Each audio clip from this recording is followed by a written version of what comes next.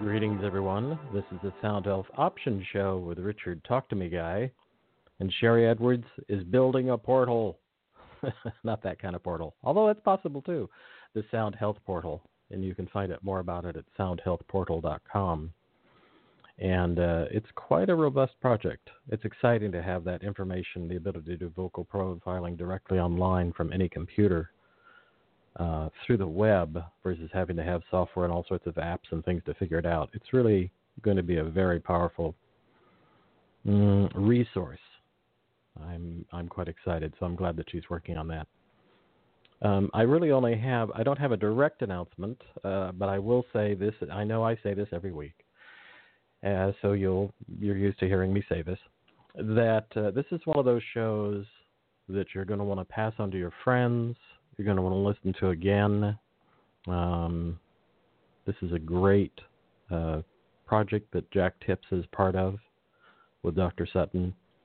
Really a powerful tool in our belt of self-care, I think. We'll talk more about that with Jack. But it's really a great opportunity to pass information on to your friends so they can get a grip on their own health and get a pattern and an idea and see what their proclivities and inclinations and possibilities. And with Jack's great expertise in detoxification and other things, I think it's a very exciting project. So you can find the show again shortly after by going to soundhealthoptions.com, click on the radio tab, click on Sound Health Radio, and the link there will give you the link to the replay, which will be usually about half an hour after the show ends. And or if you're inclined toward listening on a podcast aggregator, meaning a podcast app where you listen to other feeds, a really handy one now, I find, is Google Podcast, because it's free, and you can go there and you can search for Sherry Edwards. This is true of all the venues, whether it's iTunes or Stitcher or Dogcatcher or Pocket Casts. Pocket Cast is my personal favorite, cross-platform and on computers. And it's easy to pass the show on to others. You can just send them a link, and they can play it right on whatever device they open it on. And this is one of those shows people are going to want to do that and listen to it again. And I lost my thought there for a moment. And I just think it's a lot of great information. Oh, that was it. That at the soundhealthoptions.com and then the radio tab and then the Sound Health Radio, on that link, that will take you back to the show notes so that you'll find links to more information about Jack and about this project. And with that, I think I'll introduce Jack Tips.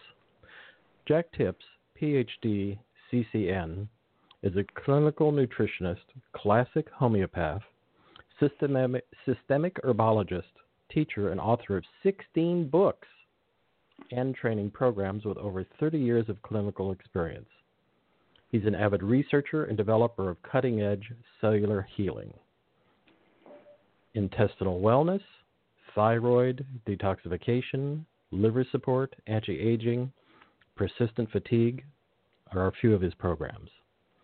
Employed by hundreds of natural health doctors across the United States and worldwide, professionally he is known as a staunch advocate of a genuine natural healing and guiding influence for thousands of clinicians who employ natural methods. He specializes in gut microbiome health, age-related muscle maintenance, and mitochondrial health with a special love of epigenetics and how adaptable the body can become when the cause of its distresses are corrected. Jack joins us to discuss unveiling your crystal ball for life. Welcome, Dr. Jack. Well, howdy, everyone, and a most chirpy good morning. It's a pleasure to visit with you, Richard. Thank you so much.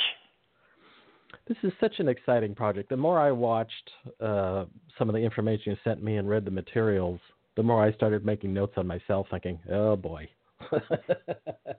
I wish I'd gone back in time and had a DNA test done in my 40s as a reference point. I think it's such a powerful reference. What led you, I suspect I already know the answer because you're such a detective, but what led you to genetic testing as the guide for health?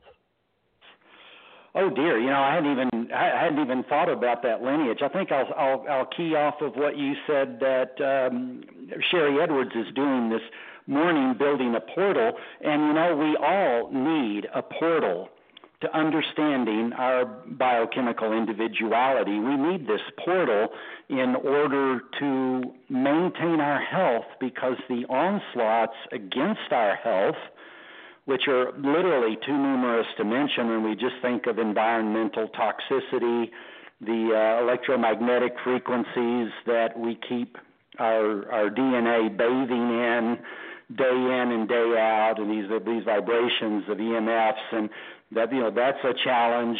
The toxicity of our food is another challenge, and so we have so many things. We really need a portal that allows us to have the science and the understanding to apply the natural laws of health, and come to a meeting of the minds of our body's independent and self-ability to regulate, coupled with this powerful information that our DNA can show. And by way of a quick example, I made a decision approximately 20 years ago that I was not going to, what I call, pollute my body with genetically modified foods. Now, like any scientist, I would say that, oh, great, genetic modification. We can grow more food. We can feed the world. We could do wonderful things with food. We could remove allergens. I remember in the old days, it was like, well, we could put all our vaccines in a banana and not have to have these horrible adjuvants that keep sacrificing the few for the trust of the many, that they're not going to get some disease or something. See, so I made this decision, and you might say I had to walk on the wild side. I've been the idiot that shows up at the Mexican restaurant with my own little baggie, my non-recyclable, I'm embarrassed to say, baggie of corn chips that were organic and baked, and then I could dip in the salsa, which is one of the most healthy things you can find in the Mexican restaurant. And of course, being a Texan, the Mexican food is akin to air. And so I did these weird things. Now, just imagine a life of smuggling corn chips into a restaurant to get at the hot sauce, and what my guest, who may not be naturally inclined, would think of me. How nutty, how wacko am I? Well, let me tell you, I go right to my gene report, and it says in bold red that my liver does not have the genes to process glyphosate, which is Roundup, which is Monsanto's pet pesticide, now Bayer's, Bayer Aspirin's pesticide issue. And we just saw that lawsuit on Dwayne Johnson that he was awarded darn near $300 million because glyphosate is killing him with cancer, and it was well proven in court. So we've been lied to. I've been walking against the wind, people thinking I'm a total idiot, and sometimes I have to doubt myself. Really? Is not eating that tortilla enchilada at the Mexican restaurant really making a difference in my life? And then I pull a gene report as late as a year ago, and I find out for the last 19 years I have virtually saved my life.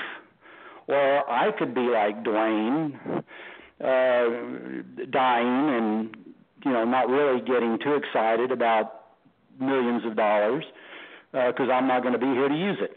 And so that was just like, oh my goodness, my natural health beliefs and philosophy and self-study and making a critical decision in my life has probably saved my life, even though I didn't have genes to do it, and now I'm exonerated.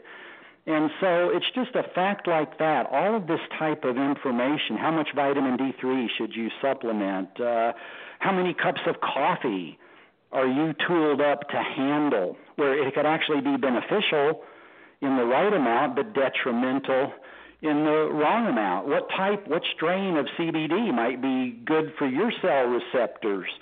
And on these insights go, where the genes can show us the weak links in our health portrait, and we all have these weak links because nature seems to give so many varieties, so that if there is a plague, like there was for thousands of years in Europe, that there's always a percentage of humanity that can survive. So it's, nature is playing the odds with all of these on and off genes for the bigger picture of looking at survival of the species. And so other species do this too. It's a law of nature.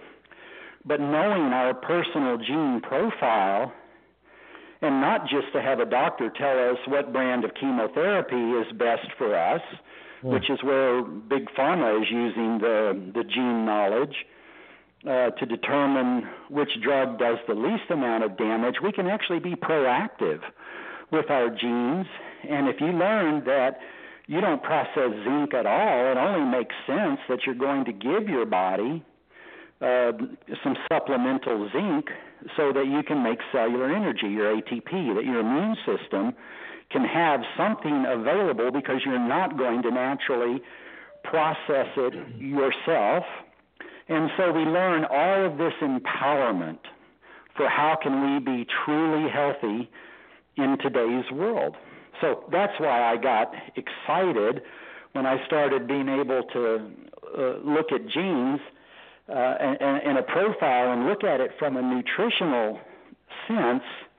It's like, oh, gosh, I think I've said for 30 years, if only we had a gene test that would tell a newborn child that Golden Seal is their most perfect antibiotic, or that Lamation dissectum is their most perfect antibiotic, or cat's claw, the uña de gato. That we would know, because so often as an herbal clinician, a person comes in, raging ear infection, the doctor only has one word to say, amoxicillin, or Z-Pak, which has an unacceptably high rate of mortality. People die from Z-Pak, and that's all they do. And, they're not culturing the bacteria or getting any powerful information. It's just throwing the antibiotic. And yet we would know in advance for that child, because the frustration is the child might be trying Golden Seal, and 3 days later the eardrum is rupturing and they're still having trouble. Whereas if we'd only known in advance because of their genetics, which let's say we're not as much Northern Europeans, which do much better with Golden Seal, and or even Native American, but that they were more adapted to a Chinese herb or something, and now the mother would have the right plants that are indeed true and powerful healers without causing collateral damage to the gut microbiome. How great would that be to walk with strength and your head up through this world of pathogens and all these forces that can come in and destroy health. A lot of these kind of gram-negative bacteria, and Vibrio, cholera, and all of this, you could walk strong through this world knowing that if push comes to shove, you've got the plants that perform even better than broad-spectrum antibiotic. So that information is there, and I've craved that information my entire life as at least a sentient practitioner, that level of life. And so now it's starting to happen. We don't have the data about which herbs are particularly beneficial because this data is all being controlled by Big Pharma. And they have no interest in the herbs, right? There's not a patent available to turn them into a cash cow. Yeah, they can't control it. Right. It would be empowering people and saying that people have a right to health, that people, like do we really have a right to water? That's a big thing coming up in Texas, as we, as a state, can often are in drought and drying out, and who has what rights to what's under the ground. But we have a right to air. We say we have a right to life. We have a right that all people are equal under the law, and we're still trying to build a society that would be true in. But we hold up these values, and unfortunately, Dr. Benjamin Rush, signer of the Declaration of Independence, begged that we have freedom of medical care. And he said, if we don't, and the government decides your medicine, then it will be a totalitarian dictatorship worse than King George at the time.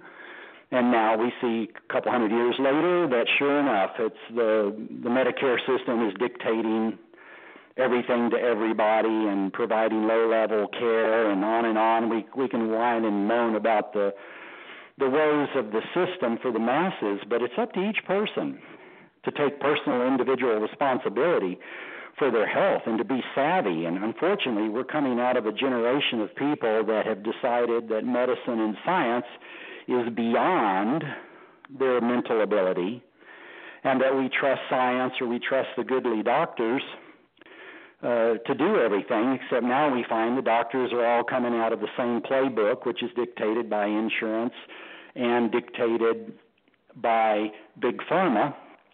And so the practice has become more and more restrictive as laws are now passed to stop people from getting the herbs, or trying to stop people from getting homeopathic medicines and having their freedom.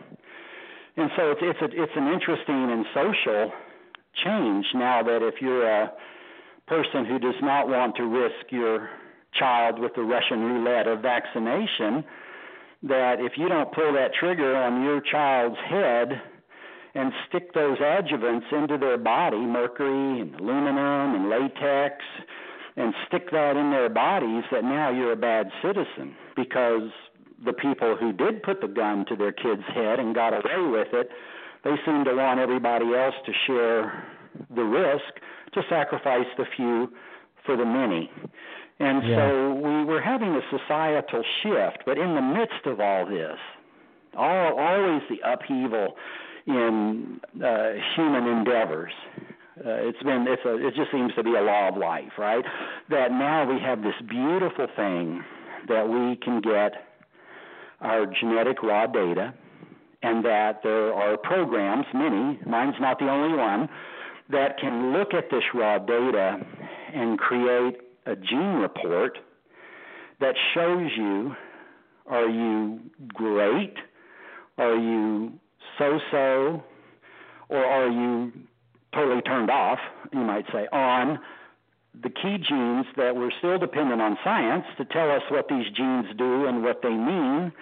But as medicine and science embraces and looks since the genome study, when we sequenced about 90% of human genetics, by the way, which is a big disappointment, because we're not as a species that different than a fruit fly or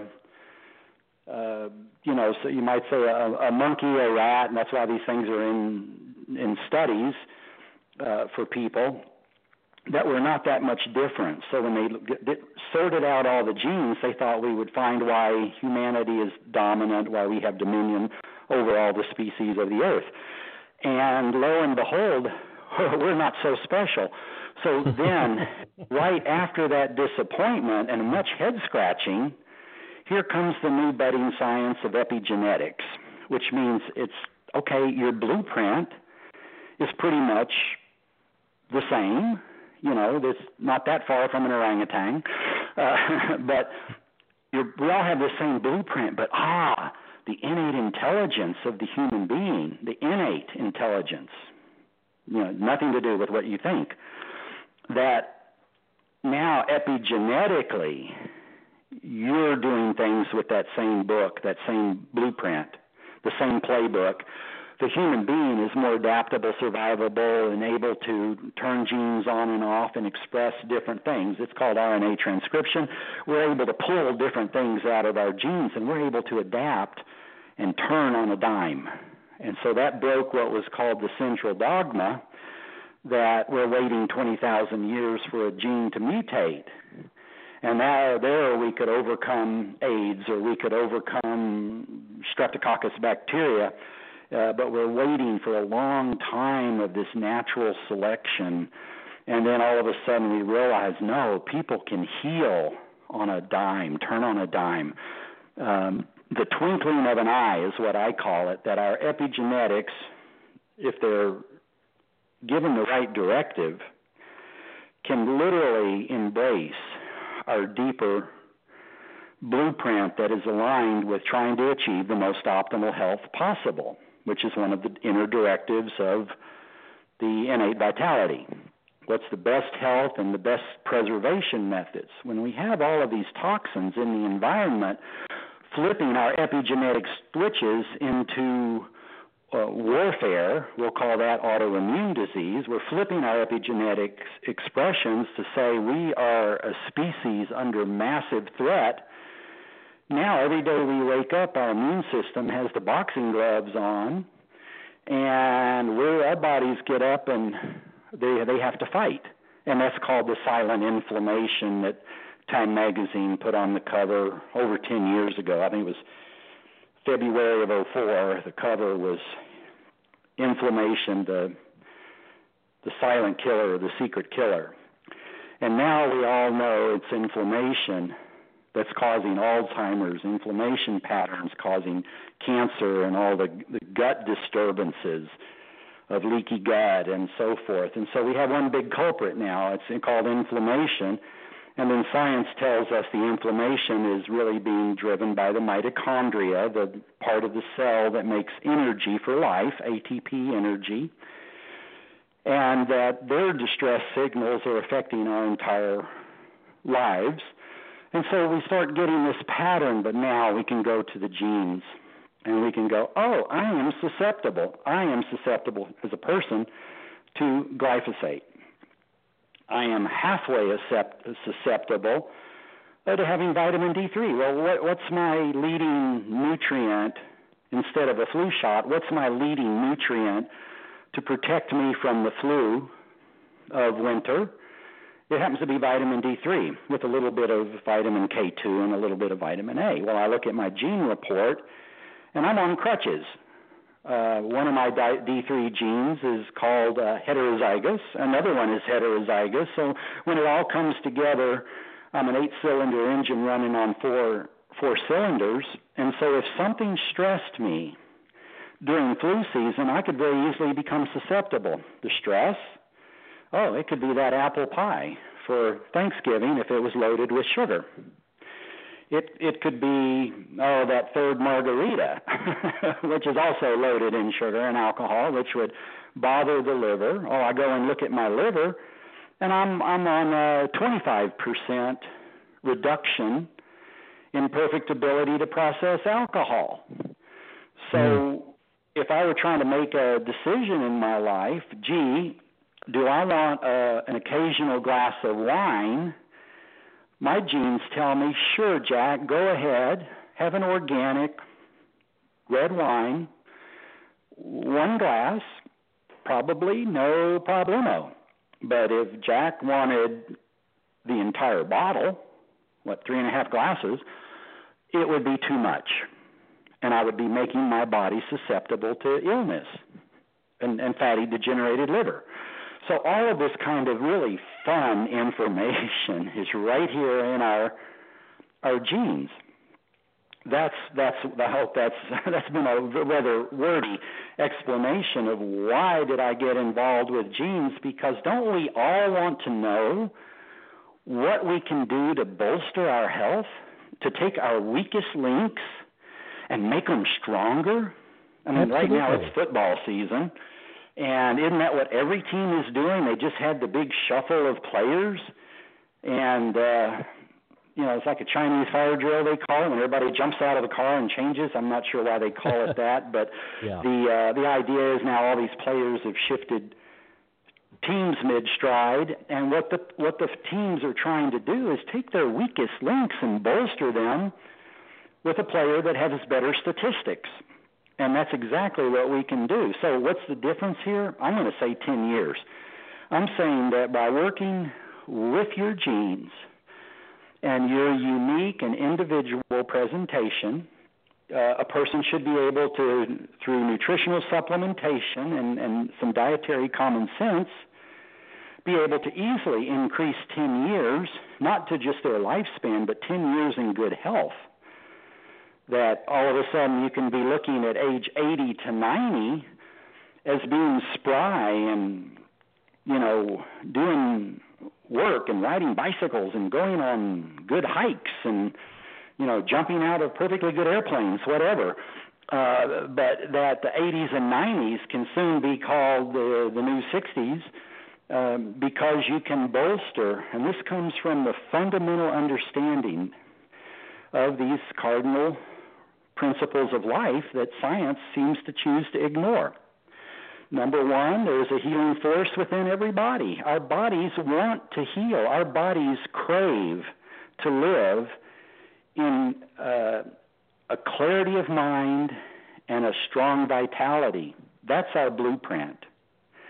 And when we don't have our blueprint and we have ailments, it's usually our bodies trying to do the right thing. So we have this misbelief that these illnesses jump up off the sidewalk and grab us, and like the wildebeest trying to cross the river when the crocs are there.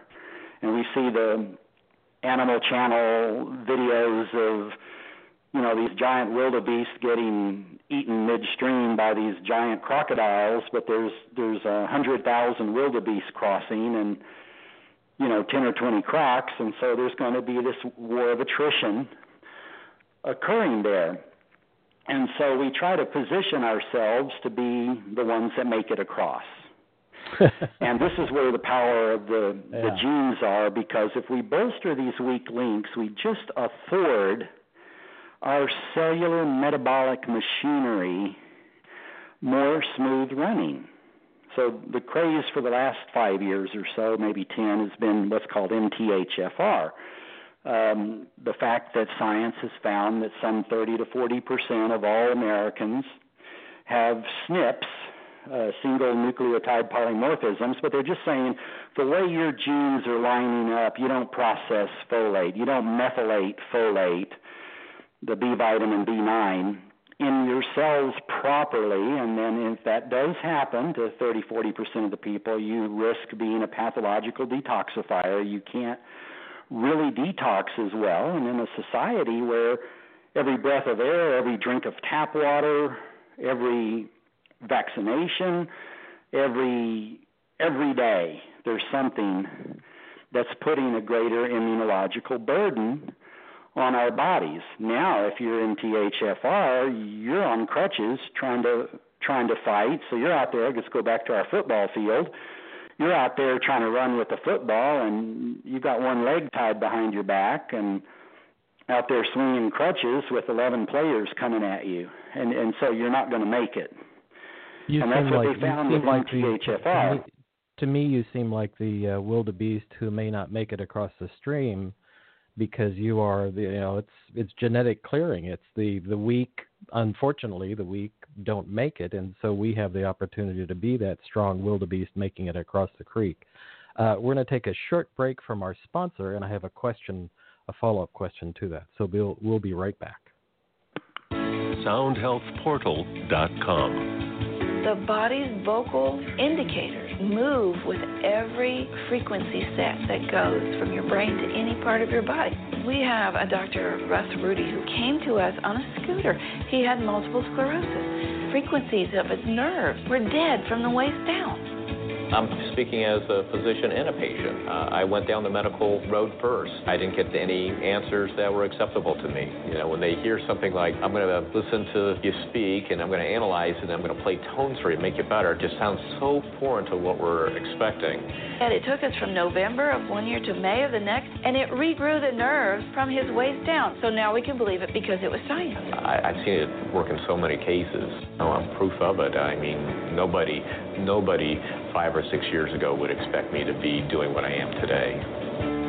Join us at soundhealthportal.com. Those things that are out there that we don't have very good treatment for, why shouldn't they be allowed to try something different? I want to step slightly sideways for a moment and ask you, do you think that our grandparents had as much information as we do? Well, I really don't. I mean, some of the more susceptible ones, the canaries in the coal mines, certainly at our grandparents 40 years ago, there was already enough going on in the environment. We'd already blown up some atom bombs and spread radioactive particles across the United States out of Nevada and so forth, and globally. And so there was already challenges, new challenges that were being brought forth. But no, because our grandparents did not have genetically modified food.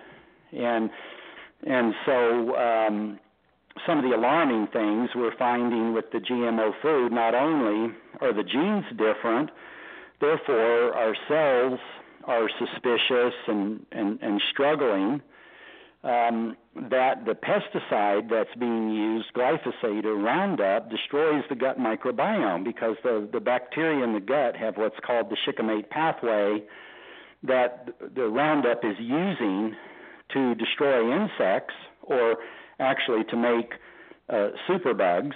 Then it harms our bodies when we eat that food. And so we've got a different game, and I think it's interesting how when the public gets aware we're tired of the smog in L.A., then California passes laws and catalytic converters and cleans up gasoline and does all this regulation, and then 10 years later they can say, oh, look, the air in L.A., you can actually see next door without the smog. We're making progress.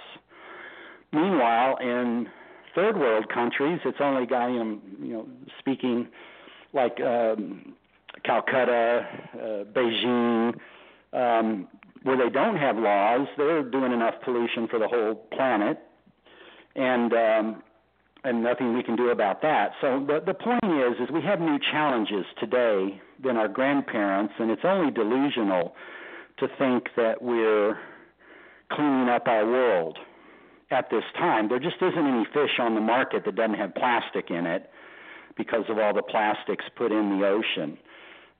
We've got Fukushima still spewing nuclear radiation into the ocean. The news media has forgotten to continue with that story, but it's still happening. And so these challenges, while we want to put our heads in the sand like the proverbial ostrich, they're still going on, and we have these challenges. In fact, we're all suffering because of these things. To me, looking at the genes, we have an ally. We can take preemptive, preventative measures to minimize the damage. Many people today are somewhat familiar because of all of our discussions of the last 30 years on liver and detoxification. And so we have things like some people, if they're a little more savvy in the nutrients, then we'll know something about what's called phase 1, phase 2, and phase 3 detoxification. And so a person can look at their genes and see if their phase 1 is good. Now, if their phase 1 is good, you can also realize that you can be a safer coffee drinker. Phase 1 involves the breaking down of caffeine. And a person who drinks a little coffee and just gets revved forever, they probably have some key SNPs in their phase 1. But the thing about it, phase 1 passes creates intermediate metabolites that can be more poisonous than the original poison. This is natural to the liver. This is how it works. And if the liver can take a fat-soluble compound and break it down into something worse, but immediately break it into water-soluble compounds, and the kidneys take care of it, or fat solubles that then the gallbladder can take care of. So as we know the inner workings of one of our chief detox organs, the number one detox organ is our cells. And I have a snide comment on that when we decide that we're going to allow Fukushima to keep putting nuclear radiation out, and the decision is really that the governments are using every citizen's liver as a detoxification for the planet. But we didn't have a say in that. And so there's many of these things that are toxic that science and or the powers that be decide that we can do, and they're really filtering it through our bodies. Another example would be the fluoride that's used in municipal tap waters. That's a waste product of the aluminum industry. Such a toxic product, they didn't know what to do with it, so they ended up selling dentistry on using the wrong form of fluoride, and then we put it in our municipal water, and we put it in toothpaste and all of that, and now they have their garbage disposal done for a profit. But ultimately, that kind of fluoride, that inorganic or stannous-type fluoride, has to be processed in our bodies, and we know that it harms our thyroid and the thyroid receptors, and it harms our brains and actually drops the intelligence quotient of our children in this country. But our livers ultimately end up processing, and so we are the garbage processors for big industry. Back to the liver, we realize then that phase one, if it's impaired, can be overloading or not doing its job, and that phase two becomes stressed. That's where you get the information about the importance of glutathione, or processes called acetylation or glucuronidation or sulfation and methylation. Hopefully one or two of those words ring a bell. But these are the inner processes of detoxification. So what if you found that your sulfation was bad, that your body was not very well equipped to add a sulfur-bearing amino acid to a toxin so that it could be converted for ease of disposal? And you realize, your machinery has a hitch in the giddy-up, that your liver could actually be making toxins that you can't keep up with. So that's your Lucille Ball, your Lucy at the chocolate factory, if anyone's old enough to remember that classic episode of I Love Lucy. She's on a conveyor belt trying to wrap chocolates in paper, and they make the conveyor belt go faster and faster, and she can't keep up with it. She's sticking them in her mouth, she's sticking them in her bra, she's sticking them in her pockets, and she just, she can't keep up with the load. And that's what can happen with our livers. The gene profile tells you. So if a person, let's say, wasn't doing sulfation, they could end up with something called sulfation end products, jamming up or congesting the liver. Now, this can turn into fatty congested liver, non-alcoholic fatty congested liver. So you're living a good, clean life, but you couldn't keep up with what the city air and the city water and things are throwing at you. So you're Lucy in the chocolate factory. And wouldn't it be empowering to know that there's a form of asparagus that help get rid of those byproducts and clean the liver so that you don't suffer fatty degenerative liver, that you don't suffer free radical oxidation? And what if you had a hitch in the glutathione mechanism? Your liver is going to get you to live a good life, right? Your liver is your lifeline. Now you look at your lifeline genetically and you go, okay, I'm going to get all my diseases at age 60. I can't keep up with 30, 40 years of what's been going on. I will eventually get the straw that breaks the camel's back. Oh, but wait, now you're empowered. You go, really, one herb, one little form of asparagus can provide the molecules that help the body in spite of its genetic weakness. And you go, well, why? Why do I have a genetic weakness? Again, it's biodiversity. We all are going to have a genetic weakness somewhere.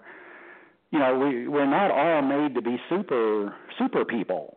Nature is looking at a broad, like going to Las Vegas or roulette. You're putting chips on red and black and 00, and nature tries to spread the chips around.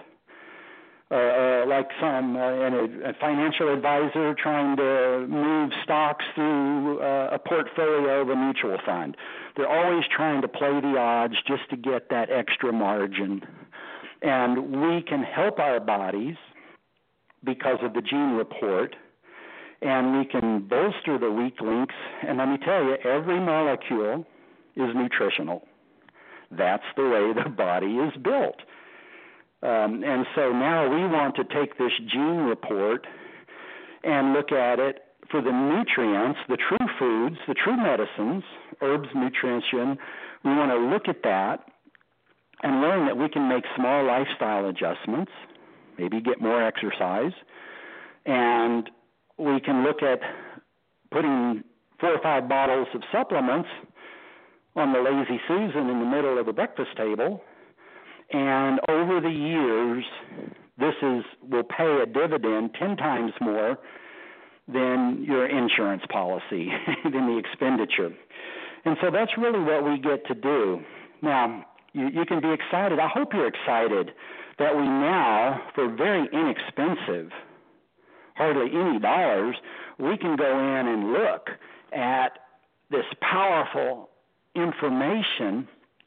And then here's the game that's going on, and this was with the company 23andMe recently. They were bought out by GlaxoSmithKline for darn near $300 million, and everyone was using them because they had the world's largest database, and they allowed natural health companies to come in and or the individual human being and get your raw data, or what was called an API system. We could build an algorithm and be allowed through their portal with permission of the individual and extract information from their genes and generate a report. So now we can be looking at all the vitamins and minerals and lifestyle factors that make a person healthy. Well, GlaxoSmithKline shut it down. So everybody that had spent thousands of dollars building an API system, they were cut off. It was September 9. Boom, this year, gone. They're out of business. Now the patient can go and get their own. So I still tell people, go to 23andMe. It's dancing with the devil, but it's your best information until I give you the punchline here in just a minute. You can take your 23andMe gene report. You can get raw data.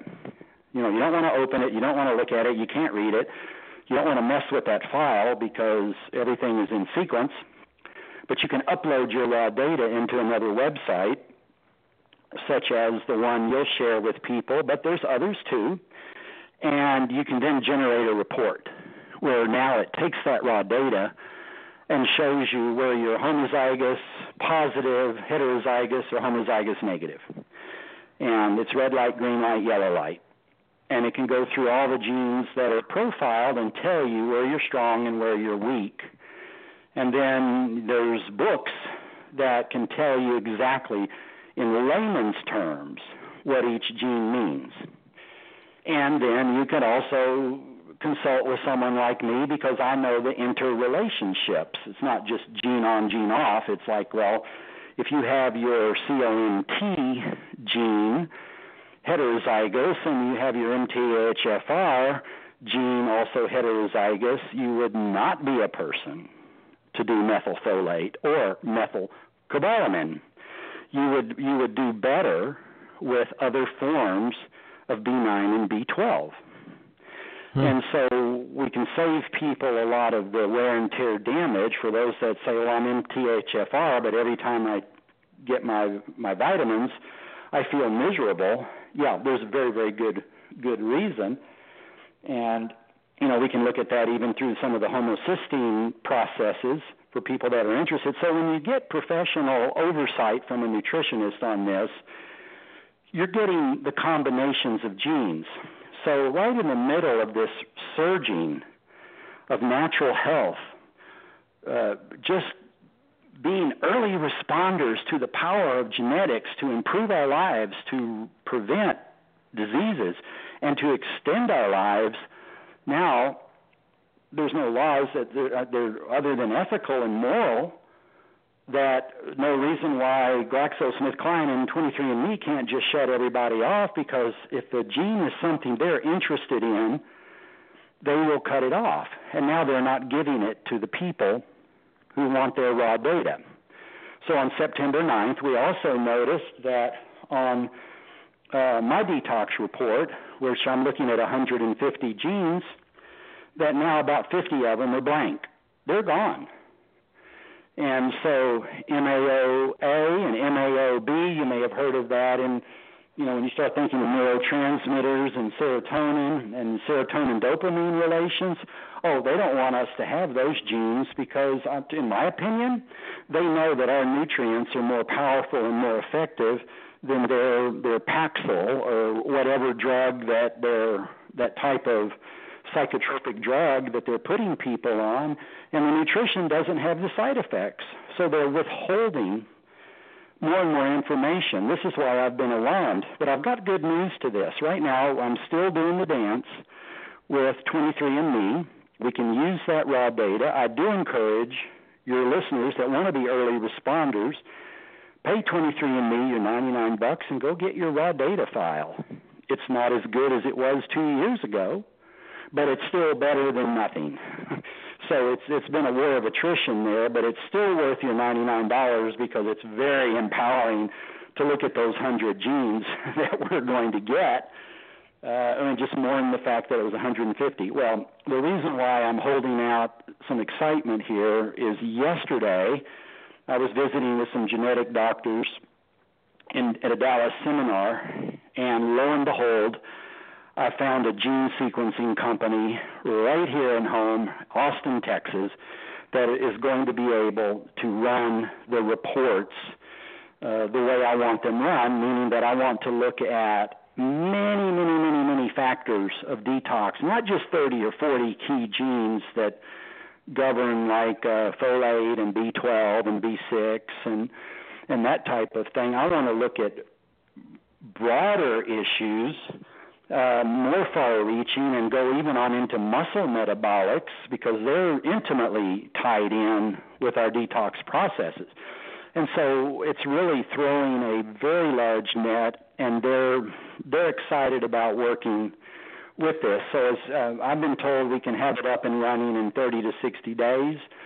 And so now we're going to be able to open this to health professionals to be able to run gene reports and have the proper training to interpret them in depth.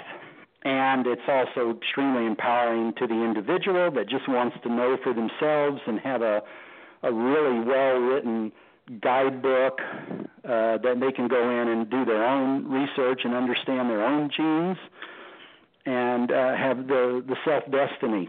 So there's a happy ending, but only as of yesterday. Otherwise, it was doom and gloom that we're at the mercy of Big Pharma and they're hiding every gene that we really need, kind of a thing, that now the sun is shining brightly again, and we look at setting up the system that can reveal all the data that we would like to see.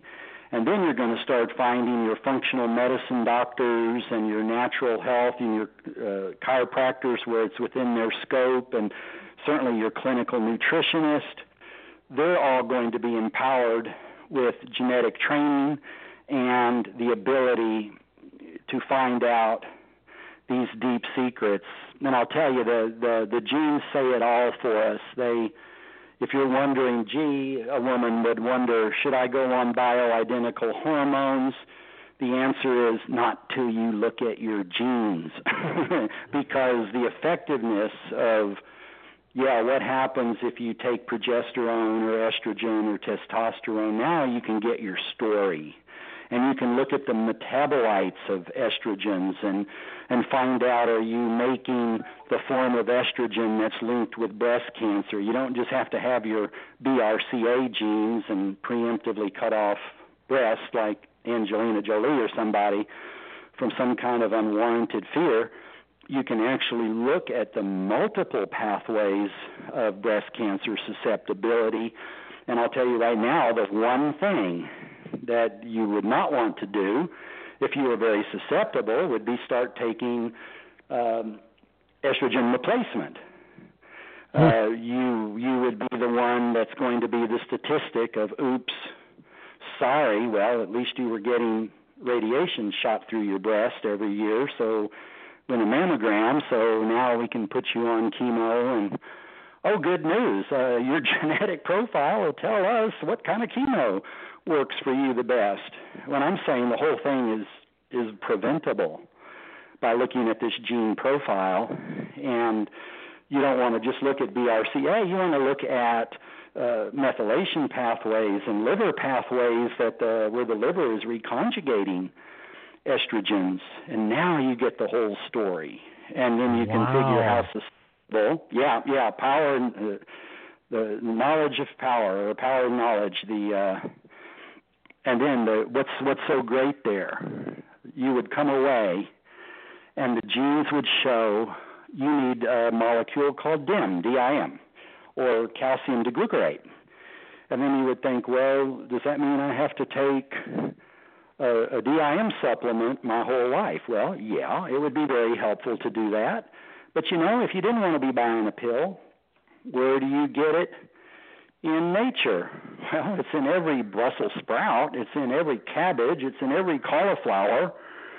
Now you become a person who hopefully would be tolerant of cruciferous vegetables and kale, and you would be able to then shift your diet to a daily broccoli, Brussels sprout, cabbage, or a little bite of sauerkraut or anything, and you would be beating the odds.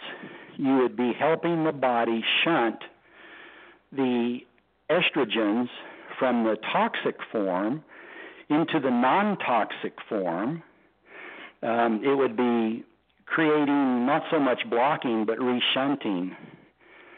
Anyway, Richard, on that same story, men need to know this because the estrogens in the male body can be involved with prostate cancer.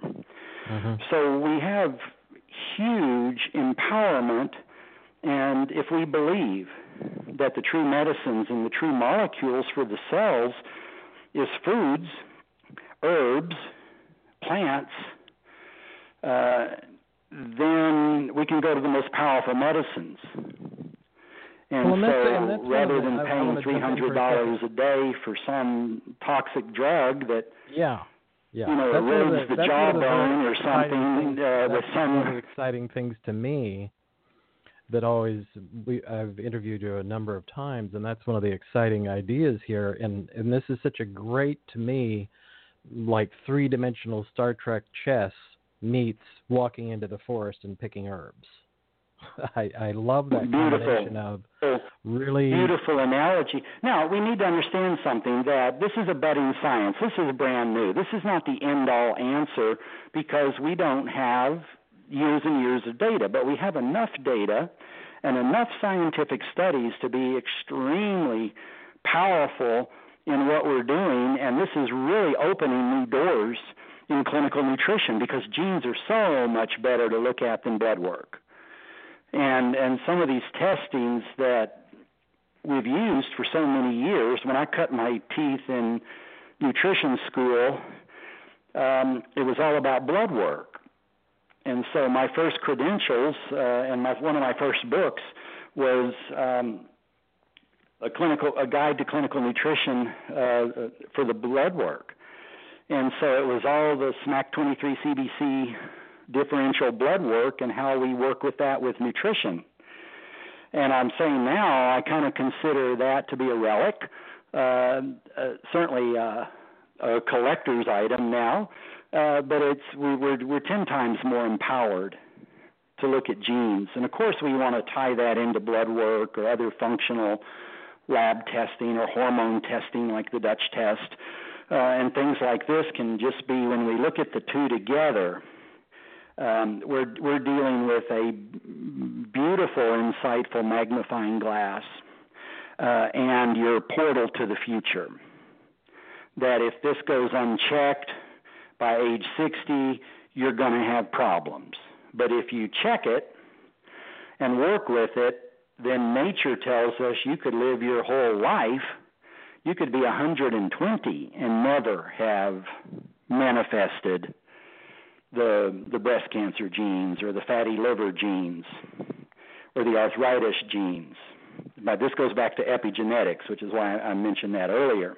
Right. So this is the empowerment. I just wanted the point of clarity that we don't have the end-all answer, but the early responders into the genes are at the cutting edge of something that is going to go on and on and on as science looks to understand the intracellular workings of these genes and how we're all different with what genes we have turned on and turned off, which is a function of methylation, that we turn off genes or we turn them on.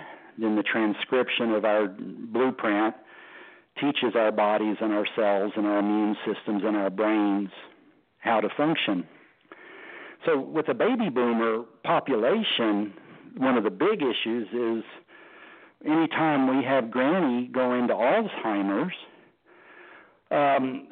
people are now becoming very concerned. Gee, do I have the Alzheimer's genes? We're talking APO genes, APOE, and there's an array of genes that we look at. But now when you know that you've got what you could fondly call the Alzheimer genes, we also know, because science says, this is not a nutritionist saying, well, gee, I have a theory. Science says we can avoid Alzheimer's by acting preemptively. We do not have to have it because our mom and dad and grandma and grandpa and everybody else got Alzheimer's. We do not have to have that. We can be looking at where's the hyperactivity of the brain amyloid plaquing, where's the inability to regulate or remove plaquing, where's the inflammation markers. Alzheimer's is an inflammatory disease and damage to the mitochondria. Now we can look at how is our brain energy working, and are we at a handicap on some of the brain detoxification? How is glutathione, the mother of all antioxidants, how is it working? And so this is different than neurotransmitter cascades, like when I was talking about dopamine and serotonin and so forth. This is your brain energy and brain ability to detox and to get those glial cells turned off from inflammation response. Well, what's the inflammation going on?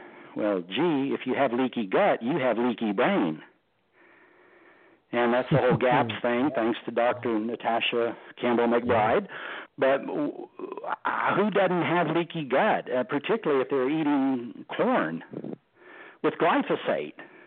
So leaky gut, leaky brain, now you're getting toxins in the brain. The brain doesn't have pain receptors, so now you've got inflammation of the brain.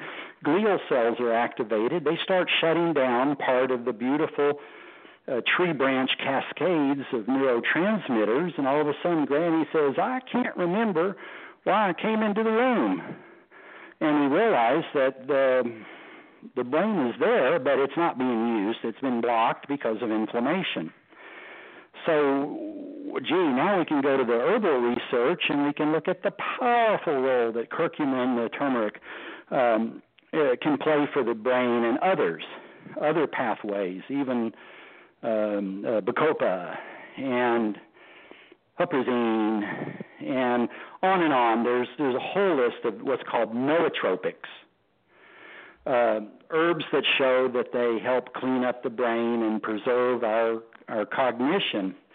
So this whole myth that's slamming into the baby boomers called sarcopenia, that's age-related muscle loss, and cognitive decline, which is age-related memory loss and cognition problems, all of this is being driven by the inflammatory forces that are in our tap water, in our air, in our foods, under the kitchen sink, in our cleaning compounds, in the cosmetics that go on people's faces that were driving, inflammatory conditions, one might wonder, how could humanity be so stupid? And yet, it's only those that study that would say that, because we've had millions of years of complacency, of thinking that anything we do, if it doesn't drop us dead instantly, is going to be okay. But, yeah, is it okay? Can you handle fluoride and chlorine in your tap water? Well, your genes will tell you that there's people that don't. And so it's time to quit making fun of usually the females of the species that go into chronic fatigue, fibromyalgia. They're the canaries in the mine shaft. Yeah. And just because they're an early responder to going into these diseases that medicine can't find the answer for, because they're not looking at nutrition, they don't believe in toxicity, and the industry wants to keep dumping into the oceans, into the rivers, and into the air. We have a disconnect, and the only thing, if I really got in on a detox presentation here, we could all be majorly depressed in about 10 minutes. Oh, yeah. But that is only self-fulfilling prophecy. So my message today has to be, we're really being driven to take charge of our own health and act preemptively. Nature's always been a little bit against us, right? We have earthquakes. We have volcanoes. We look historically at the long 3-year winter the Earth had in the 1700s, people freezing because of the volcano in Indonesia that made Northern Europe almost going to the brink of another ice age. And that's within our immediate history. And so nature can be rude too, and our bodies are made to adapt and survive. So all you have to do is take personal responsibility. And yeah, you can be politically active and try to get fluoride out of your water system and clean up the chemicals under your shelf, and maybe hardwire your computers and not have your Wi-Fi. And there's things you can do to improve your environment, but even so, there is no perfect environment attainable on the Earth. The boy in a bubble kind of a thing. And doggone if that bubble's not going to be made out of some plastic that has bisphenol A in it or something. You see, it's really, there's no place to turn, so we have to turn back to ourselves. And I do that with a big smile, because it's not doom and gloom. There's 10,000 things today that are harming our health. We now no longer are being promised by science that our children will live longer than we will. In fact, we're being told real clearly our age has peaked. Our children will not live as long as we do.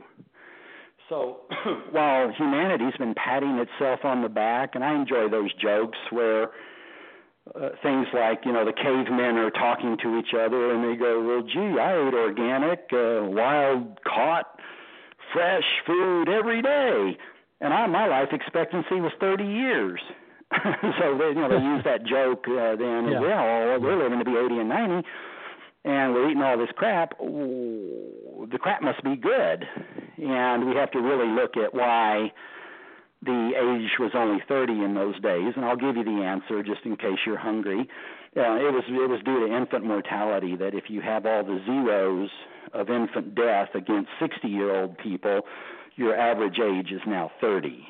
Right. And so it was infant mortality. And the second big factor is we really have to admit our entire human history is one battle and one war after another, that we grew up as warrior species with spears and swords, and it was the septic issue of getting gut stabbed and big wounds that were killing people, as our immune systems were trying to figure out Staphylococcus, Streptococcus, Diplococcus, all of these things in our history, that we were killing each other, and we were higher rates of maternal and infant mortality. So we really need to stand up and give a salute in some sense to modern medicine and dropping that infant mortality rate because of medical care.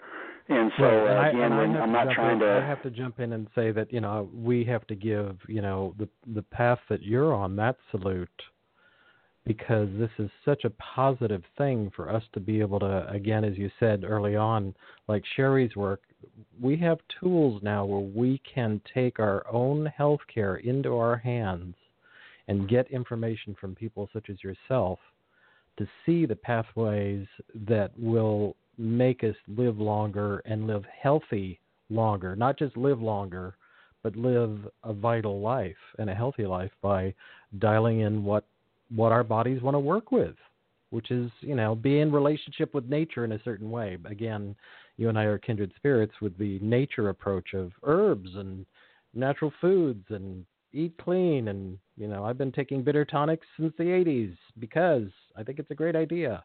That kind of thing where we can really take our care into our own hands with limited exposure to traditional medicine.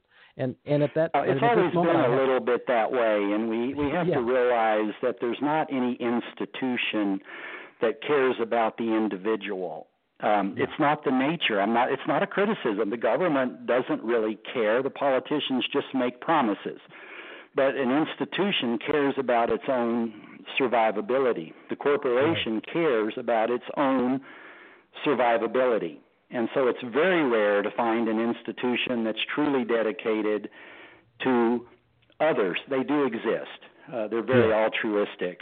But, I mean, I remember years and years ago, I was working in a corporation, and I was supposed to go out and raise money for the United Way. And then I saw this horrendous statistic that most of the money was going to pay the United Way people, the administration. Right, the bureaucracy. But you give your money, you give $100, but only $8 is going to make it to any kind of social service. So that made me a little jaded about some of this. But again, we for some reason we're always looking to an institution to make our lives good. And it really, the underlying message here, it's never worked. It's not going to work. Right now, our humanity in the United States is trading comfort for freedom, meaning we're giving up our inalienable rights.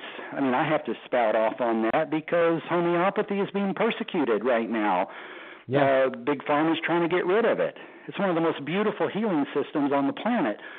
And so this attack against people who can think or people who want freedom is part of the self-preservation of these institutions, whether they're churches or schools or governments or medical systems of care. Power inevitably corrupts. So what we do to not get caught up in just what are the facts of life, it's just nothing more than the same challenge that humanity has faced from day one in the beginning. This is the same thing wearing a different mask. So ultimately, we have to not depend so much on institutions, and we can be darn well grateful for the lifestyle that our American system has brought to us. But keep in mind the Kiwis in New Zealand have a very good system, and the Europeans have good systems too. But the United States has been such a good force. But if anything, we have to go back and grab our freedom and our self-destiny. Now, that doesn't mean you conspire to overthrow authority, in my opinion. It means that you take self-responsibility. And you say, today, I am going to go to my little collection of pills, my natural nutrients, my certified organic plant-based nutrients, my minerals and things, and I'm going to partake, along with my breakfast, I'm going to have these additional nutrients that empower my body, empower my immune system to hold up that shield high. and to empower my brain to turn the wheels efficiently and dispel inflammation, and to empower my liver to detoxify whatever I ran into yesterday. I was on an airplane yesterday. I think I stayed away from the food and so forth, but inevitably there was stress, right? Whether EMF, solar, whatever. And so life gives us stress. We want to be strong, and we can only do that on an individual basis. That's what we've been trying to do for 40 years now in clinical nutrition, is individualize based on blood work. Now we can individualize on something 10 times more powerful, a very inexpensive sequencing of genes. And keep in mind now, your genes don't change. This is you for life. You only have to get that raw data once. And you say, well, if the genes don't change, what's the use? Well, because we know metabolics and we can preempt that flaw. And so the big issue today is people know if they're MTHFR, which involves methylating folate, the B9, for cellular detoxification, that we know then that they can take methylfolate or folinic acid. Don't take folic acid. That's a whole other story. Look at your labels. Get rid of folic acid because it reacts with glyphosate pesticide toward making it more carcinogenic. Sorry, right. The synthetic folic acid is now on the hit list. You want methylfolate. But now you can learn that if you give your body the methylfolate, that cellular machinery will turn and you'll methylate the toxins. You'll lower inflammation, and you can get the poisons out of your cells that maybe have been trying to accumulate there your whole life. Right. And so I'm sorry to say, Jack, I'm sorry to say that I'm about to be cut off by the platform. But I think it's well, a great. It's been delightful, and thank you so much. I think that's a great place to end, though, because that really is. It's about now you are putting together the tools to be able to have the information of our blueprint and dial in our diets per our own individual blueprint so that we can live longer, healthier lives by being empowered with that information. And that's what you're about. That's what Sherry's about. And I think that's really exciting. Well, I can tell you if you're a paleo person or if you're a pro-vita person or if you're an Atkins diet person, it's all there in the genes. So a lot of these nutritional debates and biohacks and 20% of the people being harmed by some biohack diet, now we can cut to the chase and get to the truth of the matter. So it's very empowering, Richard. And where can people find out more information about what you're doing, what you're up to? There's an information page about our gene test program that I put it in the show notes.